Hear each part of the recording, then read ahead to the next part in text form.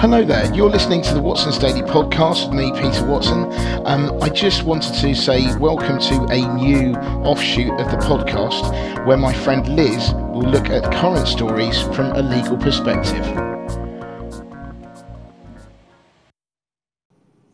Hello there, one and all. Just in case you've forgotten who I am, because I've not published a podcast now for about a month, I'm Peter Watson, and I'm here with a new branch of the podcast where I'm privileged to be joined by my friend Liz, who is highly experienced in risk management and has a legal background. Now, in this monthly podcast, Liz and I will pick out some interesting topics from the month gone by and talk about them from a risk and legal perspective. Now, I'm really excited about this, as we have been talking about this for quite some time now, haven't we, Liz?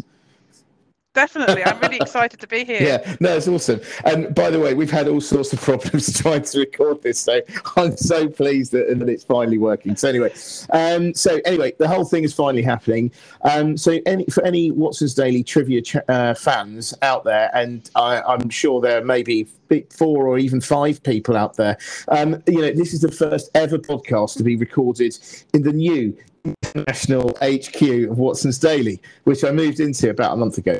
2024 is going to be a memorable year for this podcast because we will hit 1,000 episodes, probably at some point in the summer. And I keep threatening to do this, and I am going to do this. We'll invite you all to a party when we hit that milestone. So I don't know exactly when it's going to be. I think on previous calculations it was going to be in June or something, but I'm not exactly sure now. So I'll keep everyone up to date. Anyway, today we are going to talk about 3 topics. So firstly, what's going on with the post office, and what the implications are of the government's reaction. Secondly, we're going to talk about consolidation in the financial services sector. And then thirdly, we are going to talk about the drama that Elon Musk is facing in Sweden at the moment. So lots going on. Lots going on. So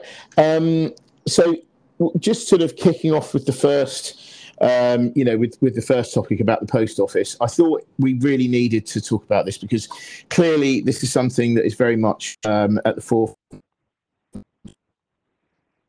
For those of you who haven't seen that ITV drama, and don't know the situation, and I have to say that would have been very difficult for you to have missed this, but it is it's all about the post office. They had a system, an IT system called Horizon, that was made by Japanese IT company Fujitsu.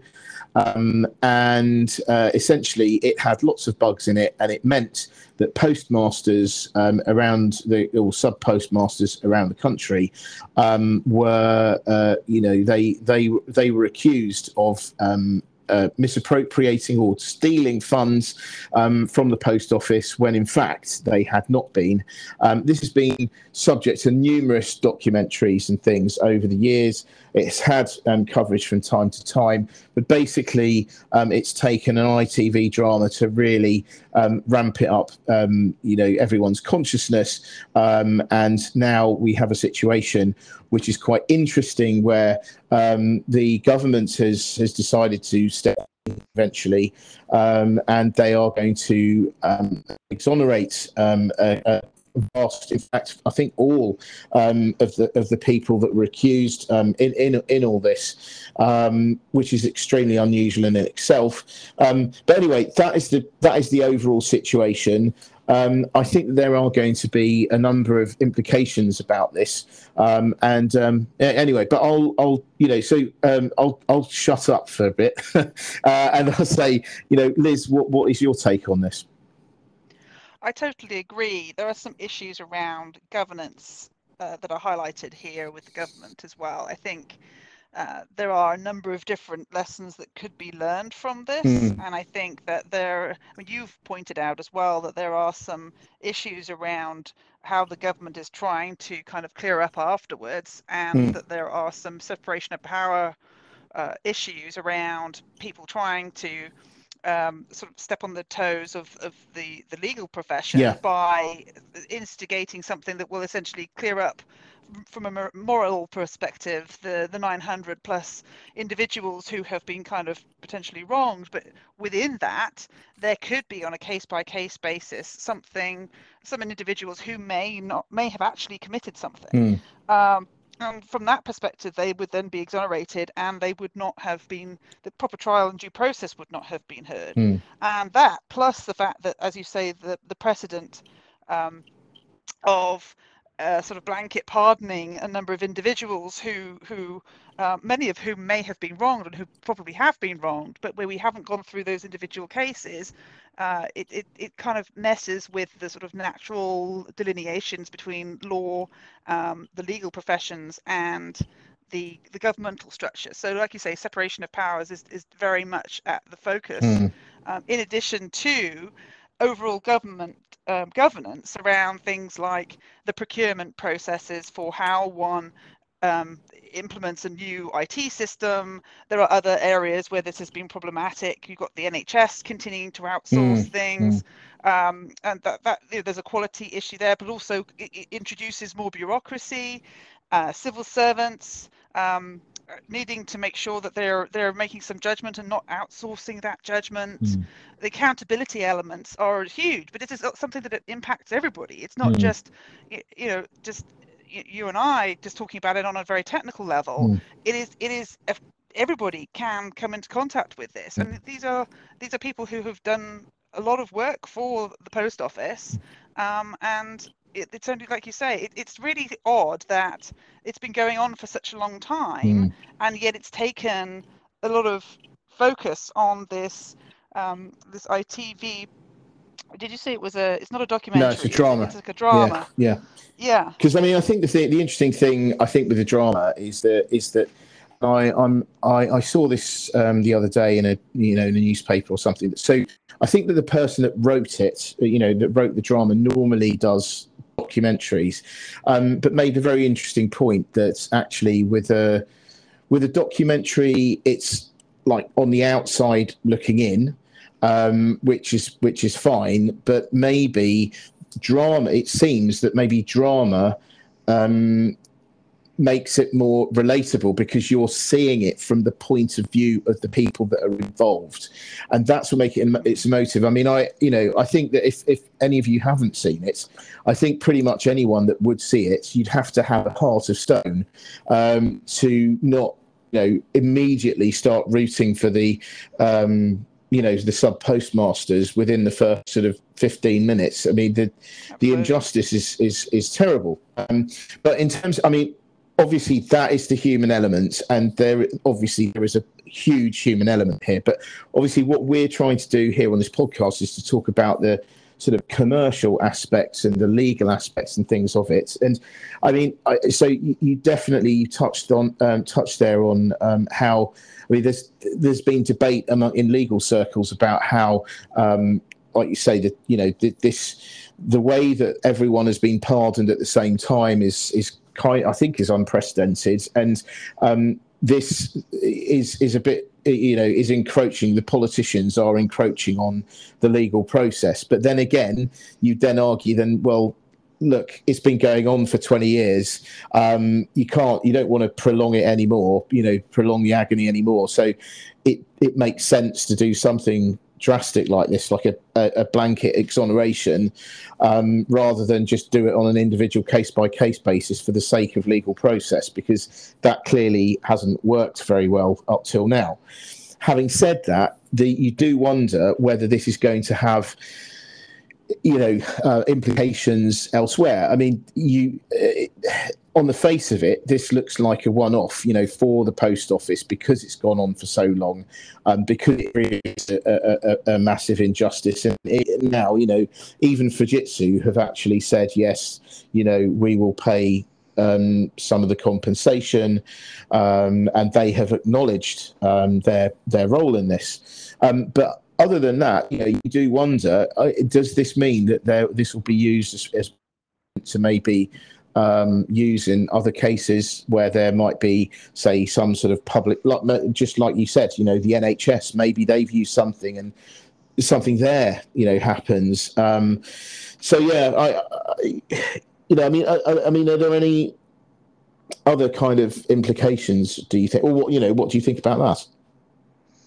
No, I totally agree. And I think that obviously with it being politically motivated in terms of just ahead of the elections, I think that there's also the risk that where any actions that are taken could be subject to judicial review, or where a new potentially Labour government coming in may look at what the Conservatives have done and decide actually we think that there is something else that we can do. So there could be kind of a policy decision that's being taken within the law here, Yeah. where that could also be overturned with a change in political policy, frankly. Yeah, it's interesting. And I mean, the thing is, though, I mean, from my perspective, I don't feel that it's a conservative thing particularly. It seems to me to be a politician thing, because I mean, it has been going on for the last 20 years.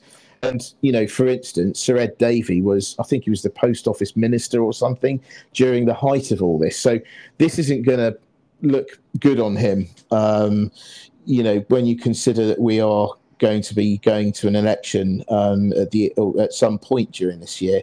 And you can just imagine this. I mean, as soon as I heard that he was involved with the post office, I thought, well, this is an absolute gift to the Conservatives and Labour, who can use that as a stick to beat him with when it comes to, going to the polls and saying, do you really want, you can just say, I mean, do you really want this man who covered this up, or he didn't, or who might have covered this up or knew this? I mean, if he covered it up, then that's bad. If he didn't know about it, then that's almost as bad.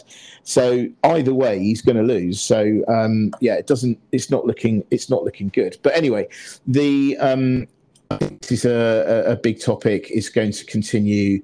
We'll see more and more, because there's the inquiry we've been hearing from Fujitsu, and I just wonder how much more we're going to see, what the numbers are going to be in the end.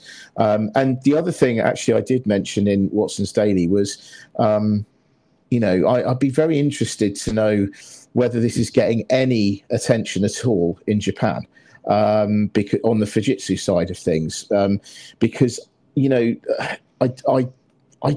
my feeling is, I bet there won't be that much coverage. But anyway, I'm just speculating. I don't know. But anyway, there you go. Do you have any more to add on this subject at all? No, I think it'd be interesting to see how it plays out. Yeah. And like you say, if anything comes up on the Japanese side, I think it's very much an honor culture, right? Yeah. So if the Japanese do decide that this is a problem, then Fujitsu are in even more hot water than they are internationally. Yeah, absolutely. I mean, I said I thought it could go either way. It could either be swept under the carpet as something that's happened outside Japan, or, I mean, I know that sounds terrible, but these things, it does happen like this. Or it could, Japanese public could really, take this and run with it and say, hey, do they do that over here? Do we have a problem? So anyway, we'll see what happens there. So let's go on to the next topic, which is probably very close to your heart and mine, in terms of the fact that we've both been in this world, but it's about the consolidation of financial services, and that's been really interesting. I mean, so the background to this, so financial services, particularly we're going to talk today about brokerages. So like as opposed to, I mean, there has actually been consolidation within financial services generally, but we're just going to talk a bit about the broker side of things. The background to this is that the IPO market in particular, in the UK in particular, has been really, really bad. There just haven't been a number of deals going on, and it means that that the brokers that usually play a very significant part in this process have just not been able to earn money. Now, I said in a call the other day, on the what's the yearly call, I think, I said something about, just to give you an idea, because you'll probably see in the newspapers them talking about, IPOs being really important to investment banks and things. So to give you an idea of scale, when I was a stockbroker, I used to get, so the way I earned for the company was to talk to clients. So all these big, so I used to talk to big institutions like Fidelity and Legal and General and stuff. And what would happen is they, you first of all have to get on their broker list. So you have to get on their advisor list, which is hard enough in itself. And then once you're on there, they have to like what you say and like, the stuff that the meetings that you give them and the service generally.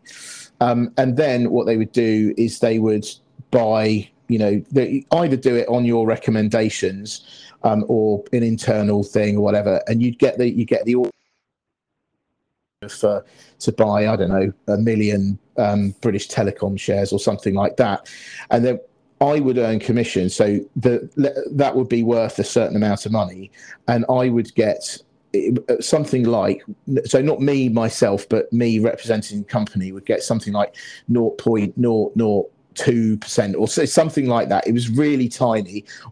And actually now it would be even smaller, because that was quite high even back then. So that would be like 0.002% or something of the deal, of the transaction value would be commission. But if it was but an IPO, the investment bank would get anything between, say, 2% or 10% of the value of the deal as the advisory fee. Now, that I say that because it can vary wildly, right? Because it depends on how hot the sector is, how much competition there is to be the broker for that deal, and any number of things. So it could be less, it could be more. But the point is, it is many, many, many times what you would get as in terms of remuneration from, say, just purely trading commissions and stuff like that. So that's why it's so important. So anyway, we saw Deutsche Bank buying Numis. We are now seeing so it was, what was it, FinCap and Cavendish, St. Cost Securities. Yeah, St. Cost, yeah. And then we're now seeing more of that. So and Liberum, they're coming together as well. And the thing is that sort of consolidation is often seen as because of the market, is seen as defensive consolidation, because there's different scenarios in which companies can get together. I mean, there's so many scenarios, but so there's some where everything's going really well and the companies in question want to have bigger scale, and so they get together. Maybe they've got complementary client lists or areas of expertise, or they might get together because they are areas of overlap, and that means out of it by taking out sort of the duplication of everything. And then there are times when there's consolidation from a defensive basis, i.e. all the companies concerned are thinking, times are really hard, we're going to have real problems. I don't think we're going to be able to continue on independently. Let's go on. Maybe we can consolidate with someone else, and that is what this feels like. I mean, I don't know how it's badged, but this is what this feels like. This is a consolidation from a defensive point of view, in that they both are seeking solace in each other to try to, get some cost savings going, but also they also have bigger scale. They'll have a longer client list and all that kind of stuff. But what's your take on this consolidation in financial services? I totally agree. You've talked a lot about brokers. Yep. There's also kind of asset managers like BlackRock Yeah. and Global Infrastructure Partners have also come together for, I think, is it 12.5 billion? Yeah. And I think although BlackRock announced a cutting of staff at the end of 2023, I think that was clearly in anticipation of that collaboration. That's a huge deal. Yes, that makes it is, them so I mean, they're already massively influential. Basically, if you go into the US and go into any supermarket, basically pretty much everything that's on the shelves there will have some kind of indirect ownership coming from BlackRock, and it's just nuts to see. Like, I think a number of houses are looking at mergers and acquisitions activity happening heavily in Q1 this year. And that is, I think, a consolidation, not just of financial services, but other types of company as well. But I think this has to do with a change. The reasons for this have to do with a change in how we finance generally. I think there's a lot of fragmented financing. I think the M&A market is still very focused around the big US players, and some smaller boutique advisors like Perella Weinberg, for example. But I think M&A is expected to be huge in Q1 this year as people try to cut their costs in very difficult financial environment. You also saw another trend on the IPO side where instead of listing on the London Stock Exchange, they listed instead on the New York Stock Exchange. That caused a huge snub, and it also meant that the FCA, the UK Financial Conduct Authority, put out a consultation paper on the primary markets effectiveness review, to basically sort of try and streamline the UK regulations on allowing the London Stock Exchange to make it more attractive for companies to list as an IPO as a result directly of that aim and other subsequent IPOs. I think Soda, the ash maker, also pulled their IPO. Basically just due to extreme investor caution. The geopolitical tensions, I don't know, we're not focusing specifically on that, but that kind of environment with, several major military conflicts, whether direct or indirect or otherwise, and the changes to sort of the interest rates in the mortgages sector as well. That is something tangible that everybody can see happening, and is massively influential. And I think, therefore, going back to the fact that we are seeing a massive consolidation in the financial services industry, that means that sort of the traditional way of financing is changing massively. And I think that has a huge effect. And this is not the end of this. This is just the beginning. We're going to see a lot more consolidation. You also had Lloyd's. There was a rumor about them taking over Tesco. Coventry and the Co-op were considering doing a merger. You also had sort of the waterfall effect with Robert Walters, which is a very prominent high street recruitment firm, cutting their jobs as well because of the fact that they can't seem to generate enough business, particularly in this area, like servicing brokers and asset managers. And like I say, I think this is an ongoing trend that won't stop now. And I think that Q1 is going to be very interesting to see what other mergers and acquisitions come about. Yeah, I mean, I think actually there was one other that I remembered, was Rathbones and Investec. They're also getting together as well. And just the other thing, actually, I thought would be worth mentioning as well with regards to financial services, is, in case people aren't aware, is usually the end of the year and of the new year is a very dangerous and nervy time for people at these places, because, again, if you're not aware of this does sound a bit harsh, but what happens is that going towards the end of the year, all the managers start thinking of, the senior managers start thinking about, okay, what is in the bonus pot this year? They will then, look at the, they'll then come up with a number that the bonus pool that everyone will have access to. And then what they do is they try to cut the number of people that will take part in that bonus pool. That often happens towards the end of the year. So, and I always thought this was ironic because quite a lot of the time, and I'm just talking from an investment banking point of view here, quite a lot of the time, trading sort of tails off a bit towards the end of the year. And then the usual wheeze, as they say, of the senior management is to use this quiet time, and they all say, well, commissions are down. But then they don't really say anything about the rest of the year when everything's been well. They kind of say, they try and take the current mood. They say, look, things aren't great. They tend to talk down expectations, and then either at the end of the year they start cutting staff, and that then sort of flows often into January. Then once they have cleared out these, sorry to use this language, but once they've cleared out everyone, then they start paying the bonuses in sort of February-ish time. And some of it is immediate, is cash.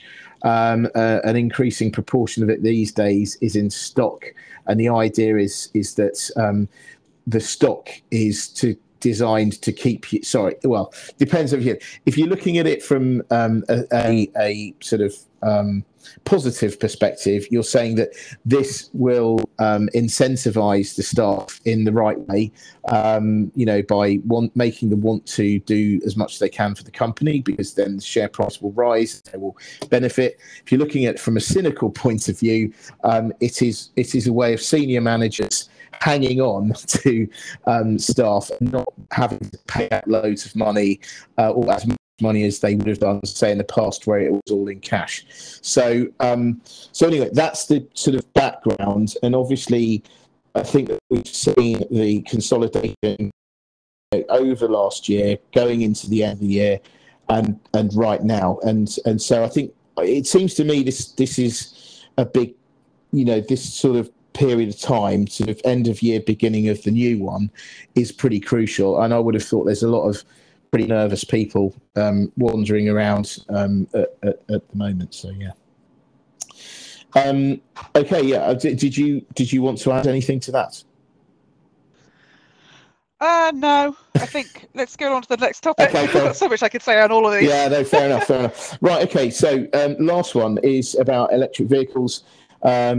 As most people will be aware, we've got Tesla had some very well publicised problems at the end of the year, and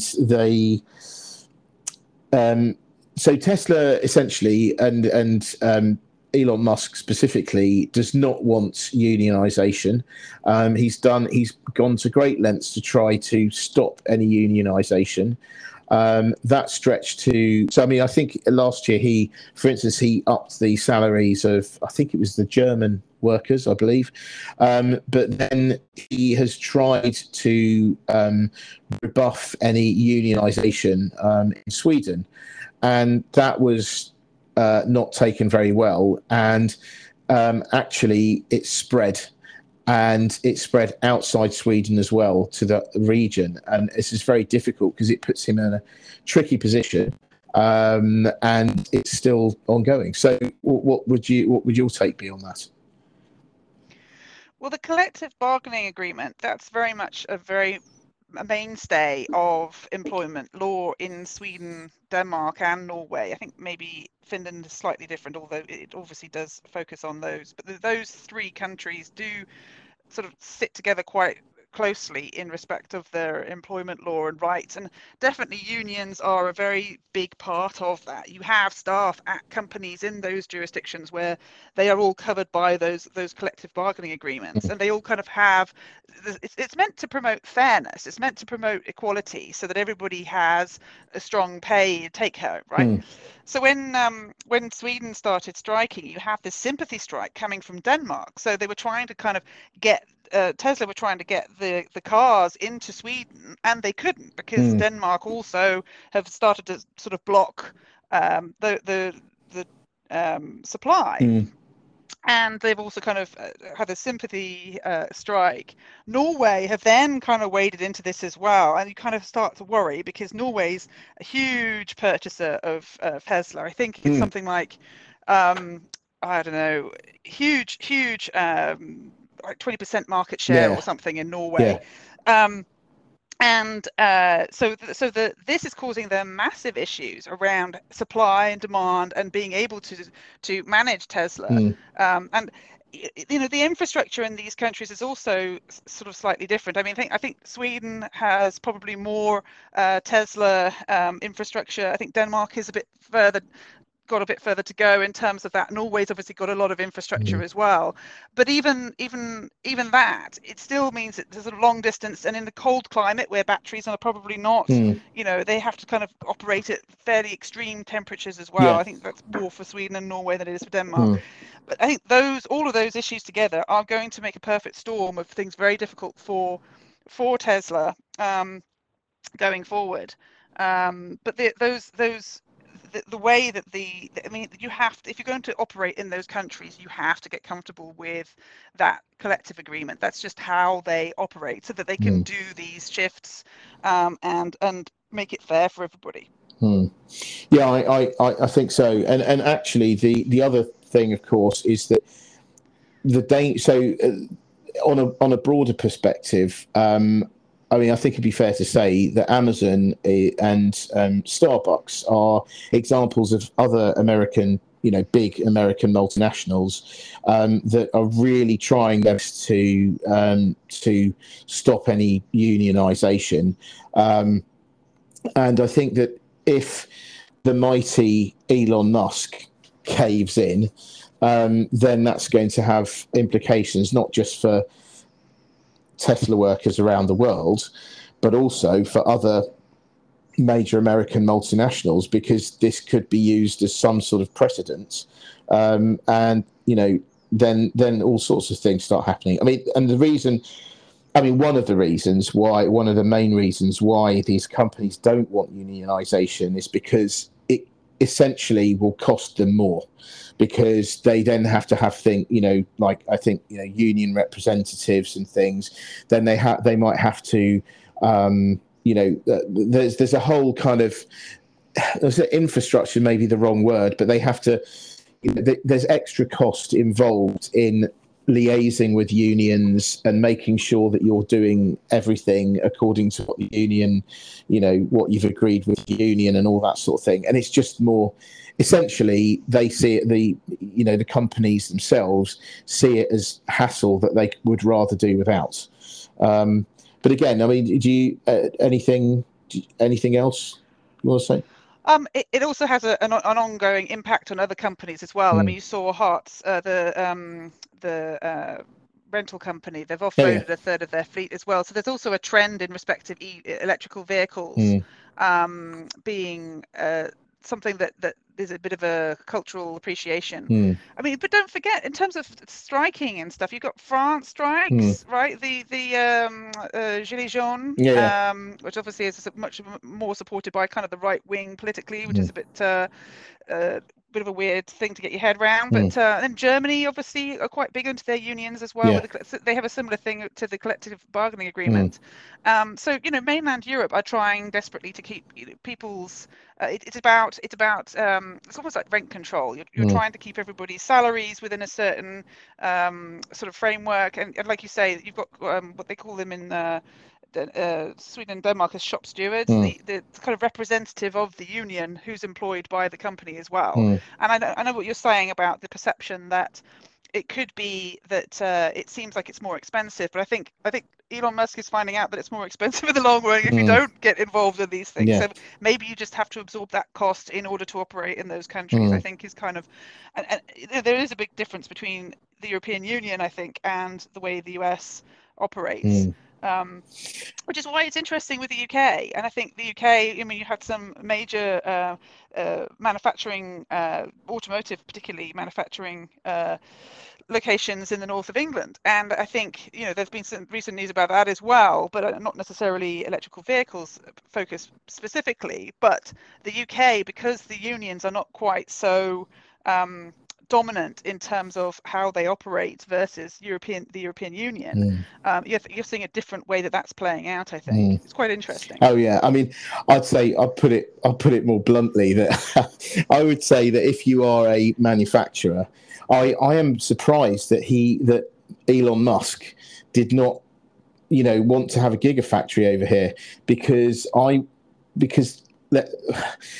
again, say it bluntly, Europe is a nightmare for this, in terms of employee rights and all that kind of thing. It's much more strict on that, and working conditions and all that. And actually, the way that you can sack people is very different. Whereas here, it's a lot easier. And I would have thought that the UK is a pretty good market for EVs, I would have thought, and if not now, it will be. And I would say the reason for that is because we're a small island and we're densely packed. So so for instance, I mean, I know this is going off on a bit of a tangent here, but for instance, I can see it might be difficult in America because everything's so spaced out.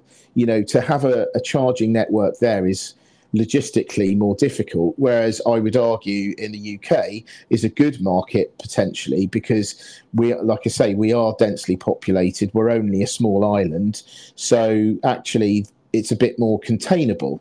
And if you add on to that the fact that our unions aren't as strong as, say, equivalent unions in Europe, then you would have thought, why hasn't he gone for a gigafactory? Because it'd be quite useful. You could, God, again, it sounds terrible, but if you were Elon Musk, you could threaten the. This sounds terrible. Sorry, but you could say to let's say Germany, the German gigafactory, if they all start kicking off. Musk could potentially say, well, look, if you've got that much of a problem, we're going to just up production in the UK. How do you like them apples? And see how, and kind of almost set them against each other. But that hasn't happened, and he's now in this very difficult situation. And the other thing as well, I thought it was quite interesting. Towards the end of the year, apparently there was an advert. A job advert posted. I don't know where it was posted, but for someone who is an expert on the region to help with the negotiations. So yeah. So I mean, it's an interesting situation. It could have big ramifications, I think, for not just Tesla, but car manufacturing, but manufacturing in general, and unions and things. So it's it is an ongoing thing. And I mean, how long can he last, really? Because when you consider that electric vehicle sales, I mean, they've been doing well on a percentage basis, in that you keep seeing that there's a big increase in the percentage of the number of cars sold, but when you still see it as a percentage of the number of vehicles sold in general, so petrol and electric vehicles, it's still very small. So yeah. So anyway, something that is going to be continuing for quite some time to come. Okay, so I guess we might as well finish on that note.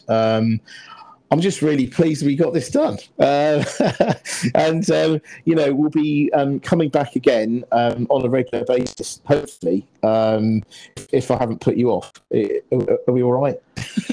Absolutely, no worries. We're still friends. You're still on my Christmas card list. No, this has been fun. Brilliant, good. So yeah, so that's official, because you've now heard it on the podcast, right? So we're going to do this on a regular basis, and just thought this would be a fun, different departure for the podcast. There are actually going to be other variations on this podcast as well, so just thought I'd mix it up a bit. But anyway, thank you very much indeed, Liz, for your time today, and thank you very much indeed for listeners for listening. Hope you haven't missed the podcast too much, and I'll be back again as normal very, very soon. Anyway, thank you very much indeed. Bye.